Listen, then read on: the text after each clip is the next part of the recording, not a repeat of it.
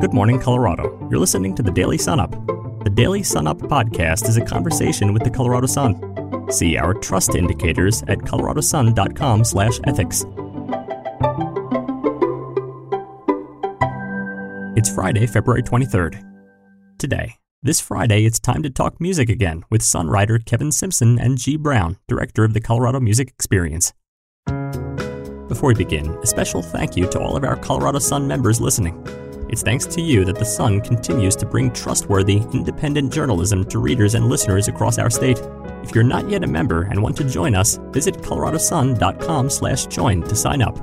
While you're there, check out our member e-newsletters like Colorado Sunday, The Temperature, and more. Together, we'll keep Colorado informed in 2024. Now, let's go back in time with some Colorado history. On this day in 1981, Denver's KOA radio station introduced a confrontational talk show hosted by Alan Berg, a figure known for his divisive appeal in Colorado. Berg, a Chicago native and University of Colorado alumnus, transitioned from selling menswear to radio in 1971, quickly gaining popularity for his candid and often provocative discussions on liberal policies and controversial topics. Despite his abrasive style, Berg was valued for his honesty and directness, challenging listeners to think critically. His outspoken stance on various issues and Jewish identity attracted the animosity of extremist groups, leading to his assassination by white supremacists in 1984. Berg's legacy as a pioneering voice in talk radio endures, influencing the genre's evolution towards bold punditry. Before we continue, a quick thanks to Daily Sun Up listeners like you. If you like what you hear, please take a moment to rate and review the show wherever you listen to podcasts. We'd love to hear what you think. Thanks.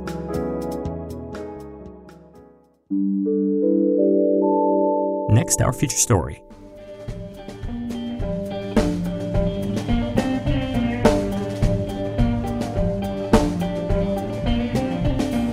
Spoke to the wrong person that day. Ran right home and hid away. Look out the window, what did I see? Taught a feather running after me. Ran so hard, sun went down.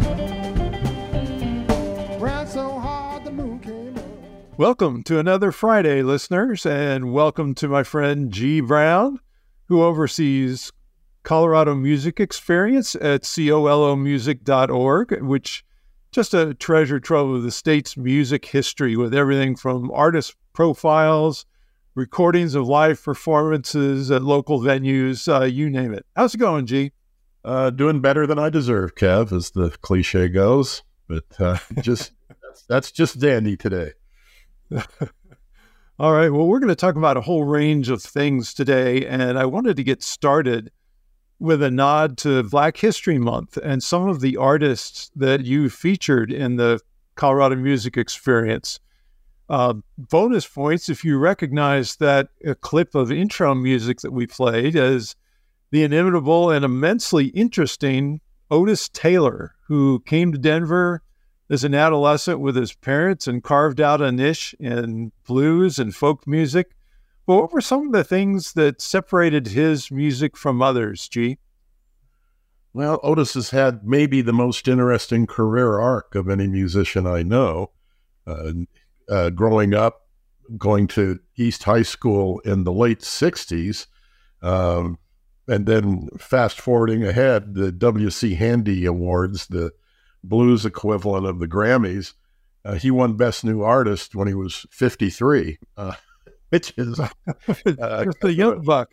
Yeah, interesting gap there. Back when he was a teenager, Otis was very unique, riding a unicycle to school. There's pictures in the newspapers from back then of that happening. Not a lot of black rugby players either. But he, as an adolescent, started hanging out at the Denver Folklore Center, bought a ukulele, then a banjo, and just got taken up with music once he saw the old folk blues masters like Son House and Fred McDowell. And wound up in Boulder, played in a few groups, actually went over to London in 1969 to pursue a record deal, and it just didn't work out. So he came back here and played with Tommy Bolin, the legendary guitarist who came out of Colorado, but ultimately retired from the music business in 1977. And that sabbatical lasted a couple of decades. He didn't perform. He was an antiques dealer and organized one of the first all-black bicycling teams. Really interesting stuff. And then in about 1995, a friend opened a coffee shop up on the hill in Boulder and wanted to do live music in the basement and asked Taylor if he'd do it.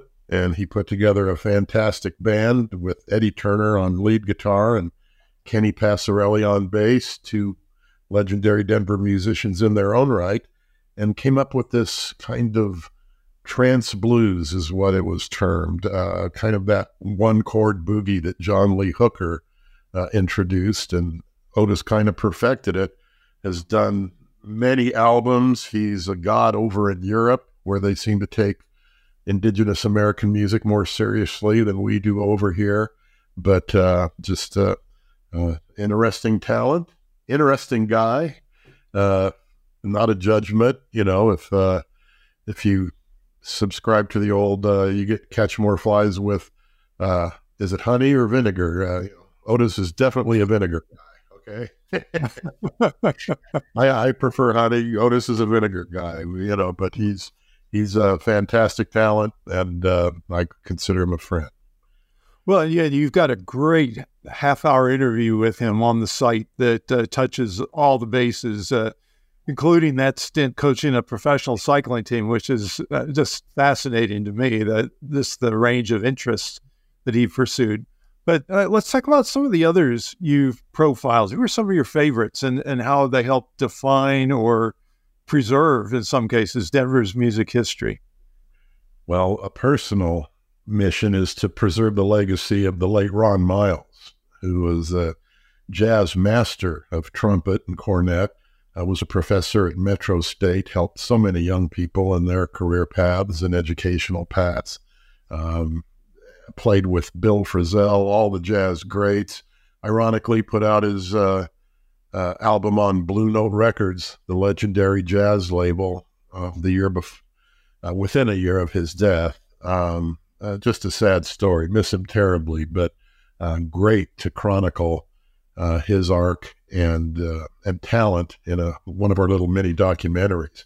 I'm also very fond of pianist Pernell Steen, who preserves and plays the music of Denver's legendary 5 Points neighborhood, which was ground zero for the African American community here in Denver, and he plays with the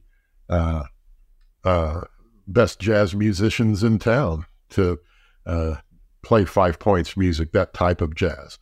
And of course, ironically enough, Pernell's cousin, Charlie Burrell, the first African-American member of a major symphony, who's revered by generations of both classical and jazz devotees.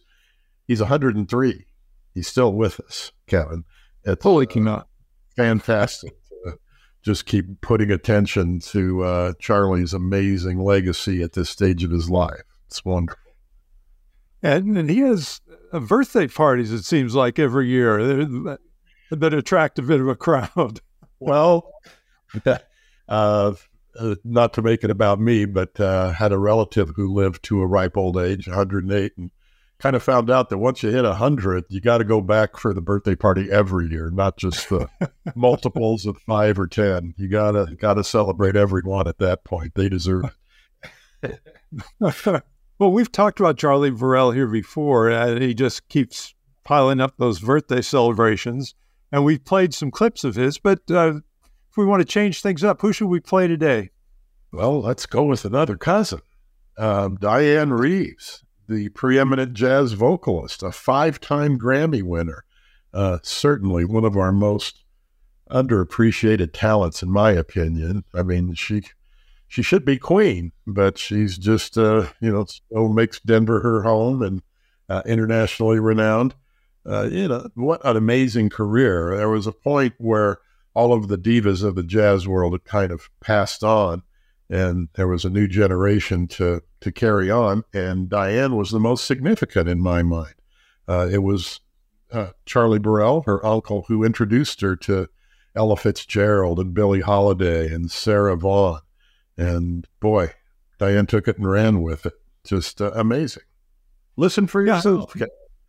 Oh, I was doing a dive onto YouTube yesterday to look up some of her stuff, and oh my gosh, what a voice and how versatile. And I picked out a clip of hers called "Better Days," and let's see what you guys think.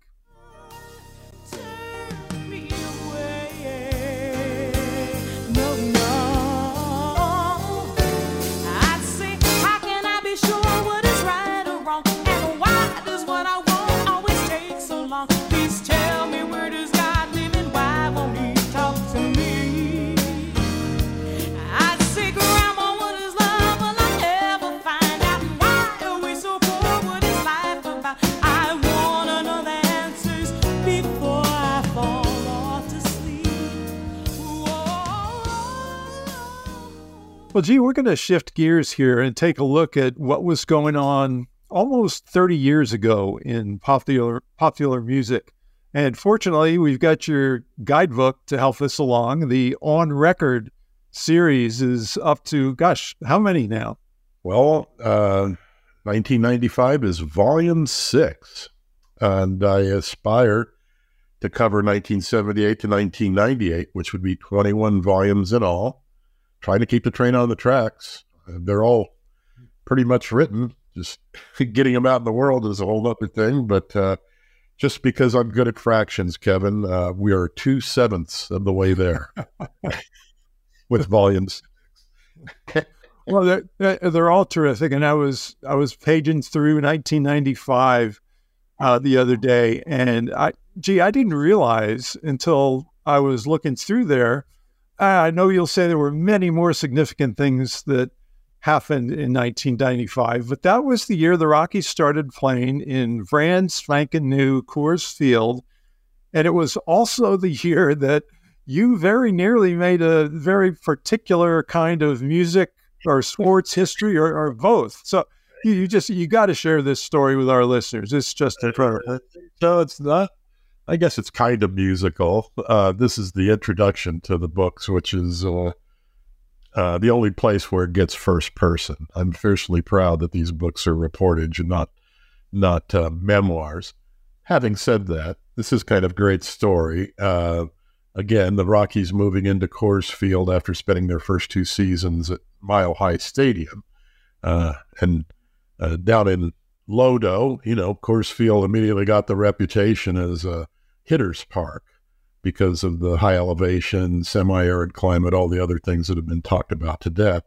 So we had the Blake Street Bombers, those guys who could really rake. And you remember their walk-up music, right?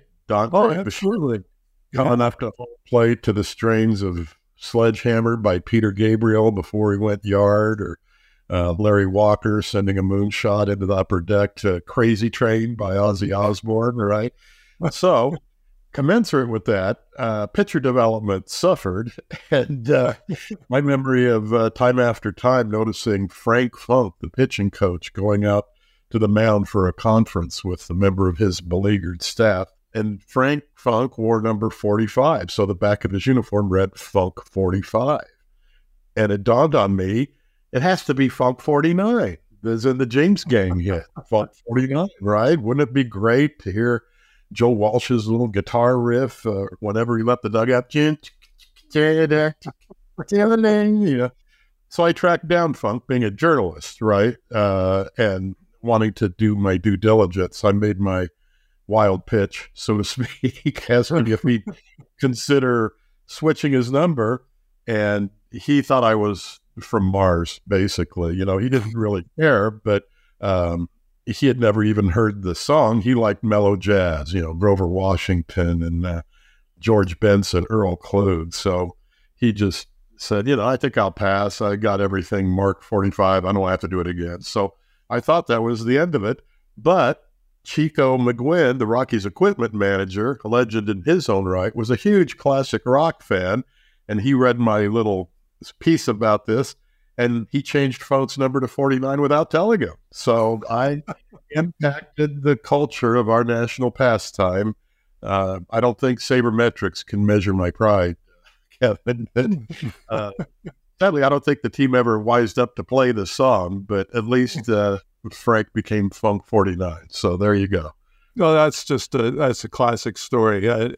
Gosh, I wish they had. It would have been like right up there with Trevor Hoffman, the Padres reliever, coming out to Hell's Bells every time he came in to close a game. It would have been classic. Coulda, woulda, shoulda. Anyway, rush with greatness, Kev. What were some of the, aside from that, what were some of the other highlights of that year? It seems like 95 cut a pretty wide swath through pop music. Yeah. Alternative rock really made an impact, both commercially and in the underground. That was when Alanis Morissette released Jagged Little Pill, one of the biggest albums of all time. Bands like Foo Fighters and Radiohead released their consequential albums. Britpop was going on with Oasis and Blur, and Coolio found the top of the charts with Gangsta's Paradise. I remember Jerry Garcia passed away that year of a heart attack, and that's when the Rock and Roll Hall of Fame in Cleveland was dedicated. Another story, Kevin, you seem to like them, in front of the hotel in Cleveland. That's the only time I'd been there, was for the dedication in 95. And in front of the hotel, limo pulls up and Reverend Al Green pulls out. Oh, my gosh. Middle of the afternoon, not a crowd or anything for him, but the few people that were there, wanted to say hi and get his autograph. And I got to shake his hand, and I got to say, the greatest handshake of all time.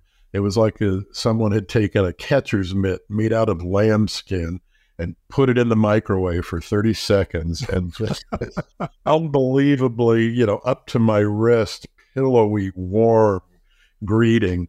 I almost peed myself. I mean, it was really astounding. So in the annals of great handshakes, that's my stuff. Oh, gosh, he could shake a hand. He could sing a little bit, too. Oh, man, the Reverend Al. Great. Oh. Well, listeners, you can find really great profiles of all those artists in this On Record volume, 1995.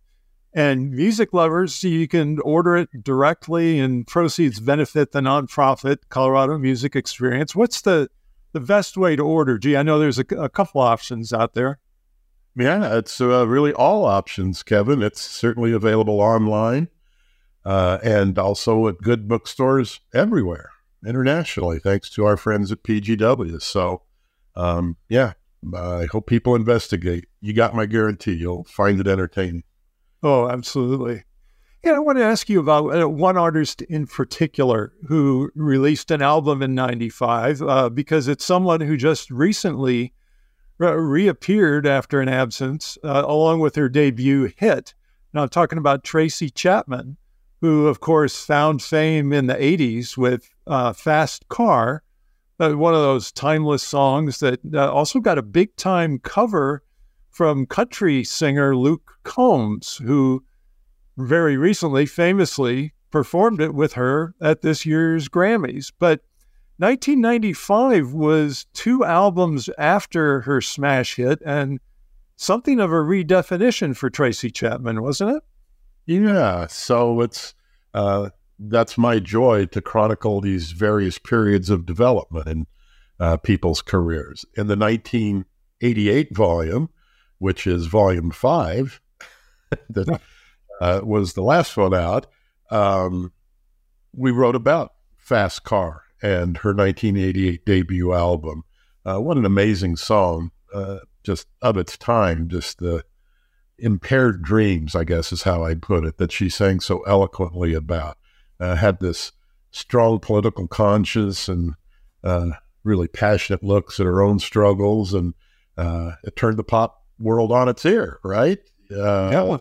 Picked up 3 Grammys and was on that Amnesty International Conspiracy of Hope tour with Sting and Peter Gabriel just out of nowhere. But Tracy just wasn't wired for the demands of that kind of international celebrity. She was just a singer from Cleveland, spent time playing in Boston coffee houses when she was at Tufts University. So all of a sudden it's amplified, and you've heard the cliche, Kevin, an artist has his or her whole life to write songs for their first album and then 6 months to write the second. Right. So Tracy came out with an album called Crossroads, which was a little disappointing in terms of commercially, at least.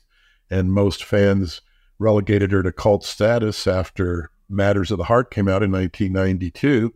So she de-escalated her career, moved to the Bay Area and put together a 5-piece band, and in 1995 put out an album called New Beginning, and it was just as authoritative and powerful as ever as far as just her songwriting and her voice. And Give Me One Reason was an atypical hit that came from that album, and kind of sparked interest again before she de-escalated again, right? Exactly. Well, we've got a clip from Give Me One Reason. Here's Tracy Chapman. Give me one reason to stay here, and I'll turn right back around. Give me one reason to stay here, and I'll turn right back around. Said I don't want to leave you lonely. You gotta make me change my mind. Baby, I got your number. Oh, and I know that you got mine. That's just a great song, great singer-songwriter. But before we move on to the next segment, let's remember 1995 and give me one reason why we shouldn't play a clip from Funk 49, Joe Walsh's big riff. I can't give you a reason. I'll just visualize Frank Funk walking out to the mound. All right, we're well into spring training now, so let's let her rip.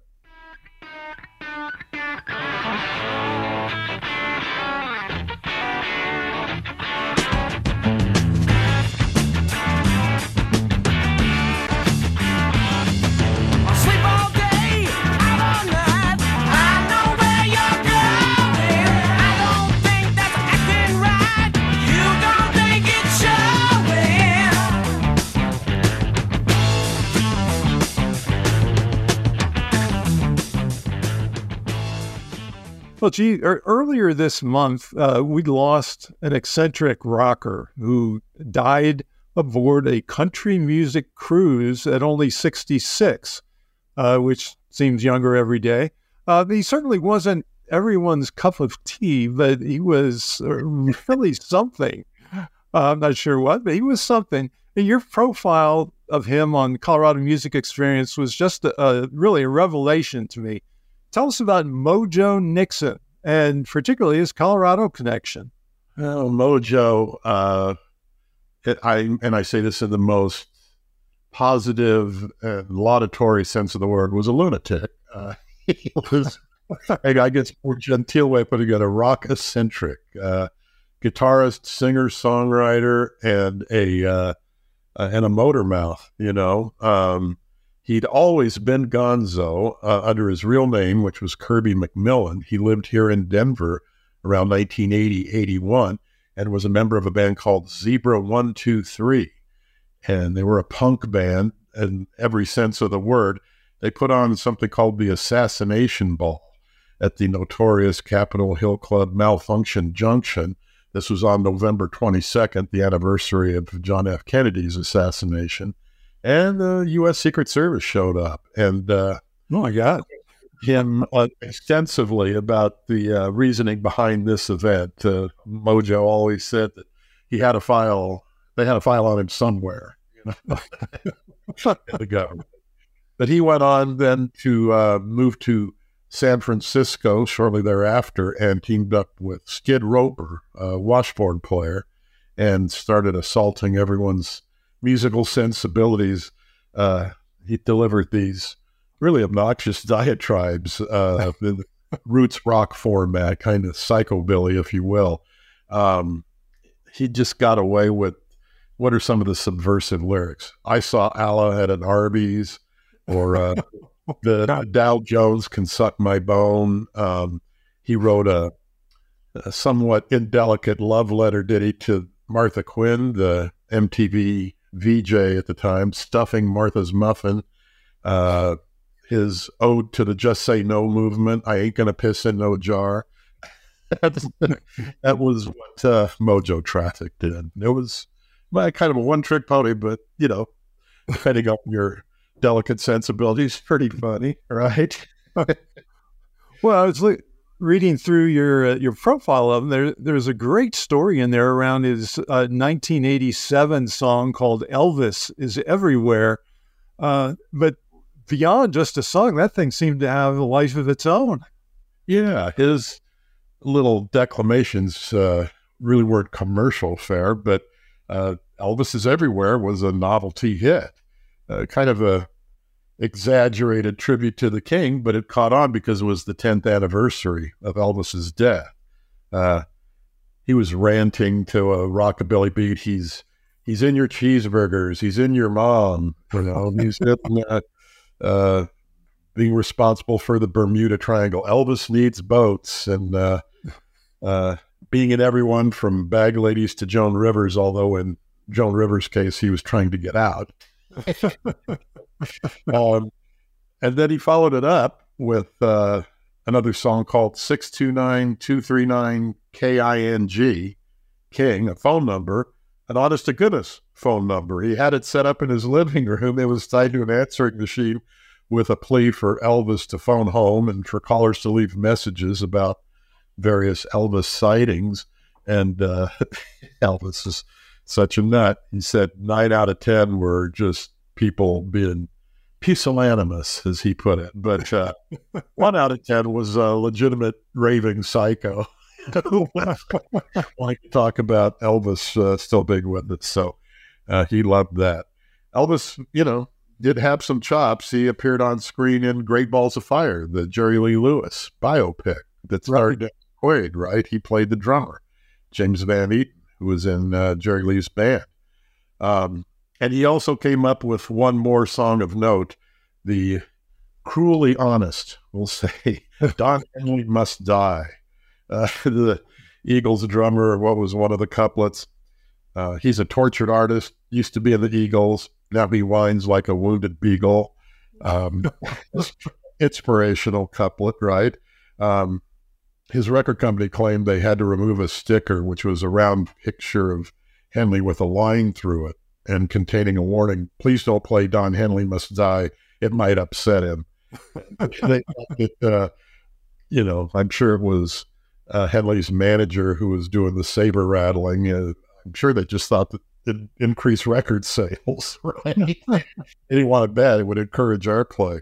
But to his credit, I'm an advocate for Don Henley. He showed up about a year later in the audience at one of Mojo Nixon's shows in Texas and climbed on the stage and instigated a rowdy, if not downright inebriated version of the song. So that's actually kind of cool.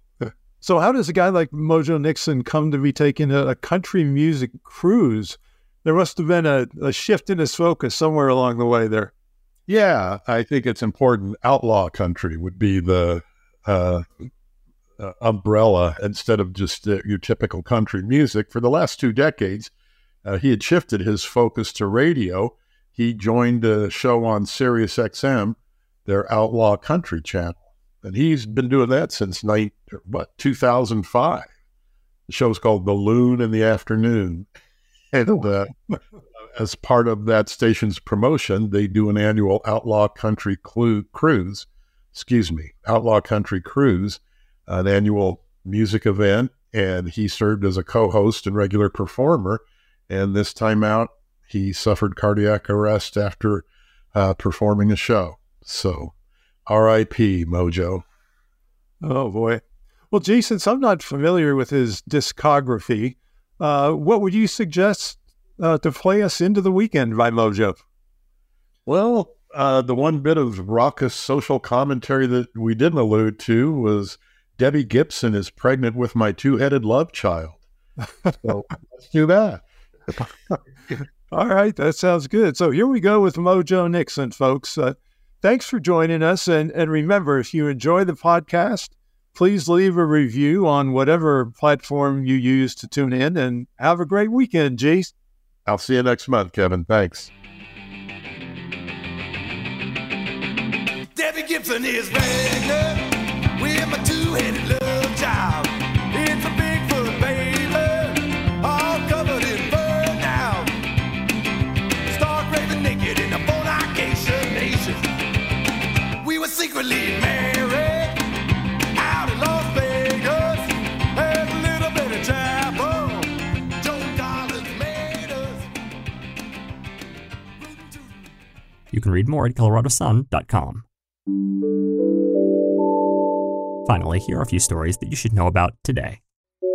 Democrats are pushing an ambitious slate of bills that would pause oil and gas drilling during summer months and set mileage limits for drivers of gasoline-powered cars. The legislation unveiled Thursday and would also increase fines for repeat polluters such as the Suncor refinery in Commerce City. Oil and gas interests promised to put up a fight, arguing that current regulations are sufficient. A bill with similar ozone-fighting provisions was gutted in the 2023 legislative session. Supporters of the latest proposal say it has broader backing than last year's. A federal jury has awarded $30 million to an oil and gas worker who sued a Wyoming operator after losing a leg in a 2019 tank explosion in Weld County. The Idaho man was working on a well pad serviced by BHS Incorporated when the blast threw him nearly 30 feet into the air. He will require future surgeries, including knee and hip replacements. Colorado's limits on awards for pain and suffering could make it impossible for him to collect up to $15 million of his judgment. The man's attorneys say they may pursue a ballot measure to overturn those limits. Vail is celebrating the storied soldiers of Colorado's 10th Mountain Division starting today as part of a 3-day festival featuring a tribute to a famous World War II battle. Skiers will take to the slopes during Legacy Days this weekend to commemorate the division's Battle of Riva Ridge. A Black Hawk helicopter landing atop Vail ski area, a parade, a ski troopers race, and a talk by the authors of a recent book on Camp Hale are also planned. Visit coloradosun.com for information on how to attend. For more information on all of these stories, visit our website, coloradosun.com. And don't forget to tune in again next time. Now, a quick message from our team. This is Michael Booth. And this is John Ingold. We cover health and climate here at the Colorado Sun. Every week, John and I work together to send out a newsletter to our premium members called The Temperature. In this newsletter, we share our latest reporting about health and climate and how they intersect. Issues like forever chemicals, healthcare's rising costs, and the lingering effects of the pandemic. The Temperature is one of our weekly newsletters available to members at the premium level. To sign up, head to coloradosun.com/join. Not only will you be able to sign up for The Temperature and our other premium newsletters, but you'll be supporting the Colorado Sun as a member, and thanks for doing that.